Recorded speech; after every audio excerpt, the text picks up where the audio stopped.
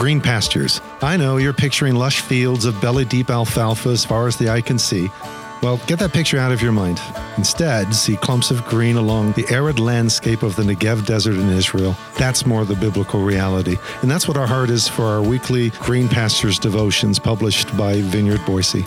Our hope is that each day you'll find a wee clump of green along the all-too-often arid landscape of life, just enough to sustain you, to keep you moving forward. Each daily devotion consists of 4 strands: the reading, the reflection, the question, and the prayer. May the Lord lead us together into the green pastures we need today to continue growing in the grace and knowledge of our Lord Jesus Christ. Green Pastures for Monday, July 18th. Galatians, page 5, second half. Today's scripture reading is from Galatians chapter 5, verses 16 through 26 from the New Living Translation, which reads, "So I say, let the Holy Spirit guide your lives.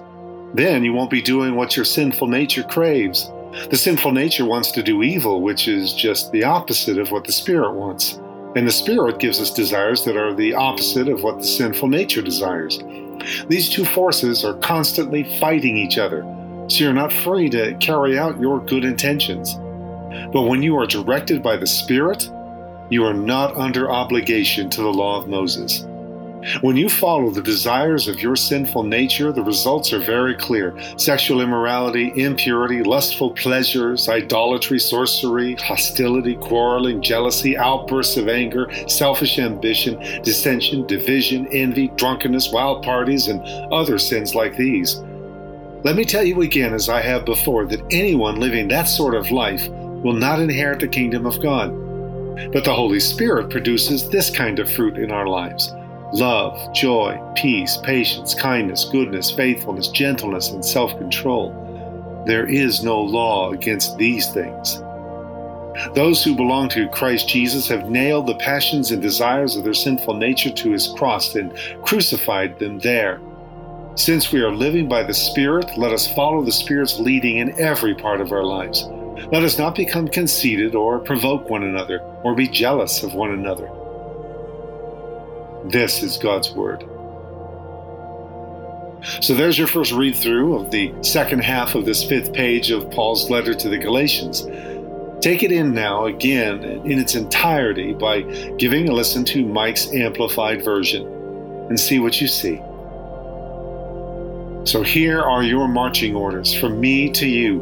Walk out your freedom, filling your lungs with the empowering breath of God, rather than sucking in the toxic smoke of your all-too-human lesser urges and inclinations.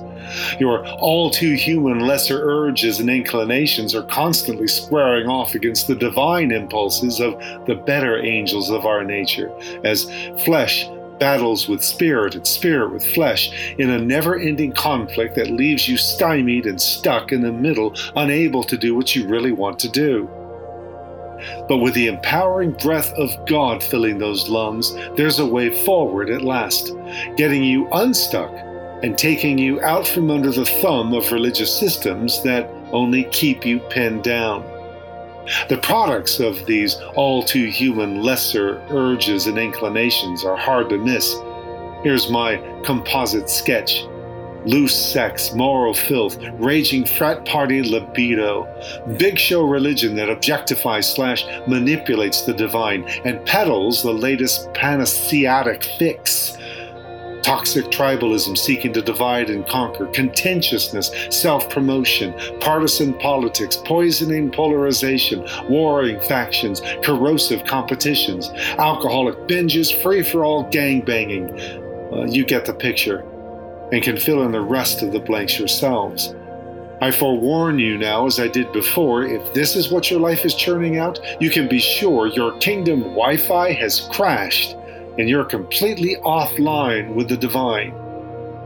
But when it's the empowering breath of God filling those lungs, suddenly you're in the middle of a fertile orchard with rich fruit growing everywhere. Self-offering love, profoundly centering joy, healing wholeness, a steady resolve that refuses to give up on people, a soft touch when dealing with hard souls and situations, an unshakable devotion to helping others, deep-seated loyalty in word and deed, unassuming and unasserting humility, intense cohesion of one's inner world and faculties. No human religious system can either affect or check the fertile momentum of this divine orchard. And those under the Messiah's sway have put the toxic catalyst of our all too human lesser urges and desires to an ignominious end. If we're deeply inhaling God's empowering breath, then let's be exhaling a daily walk that reflects it. And that means, for starters, that we stop the whole tit-for-tat business of our petty bickering, always trying to one-up one another in our corrosive competitions with each other. This is God's Word.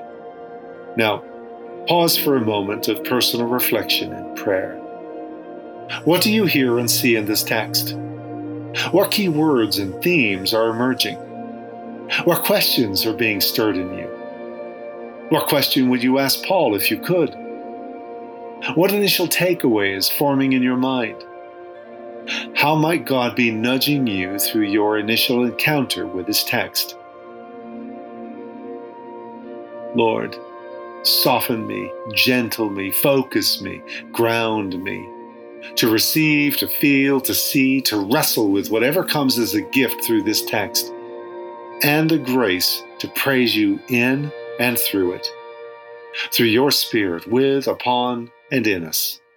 Amen.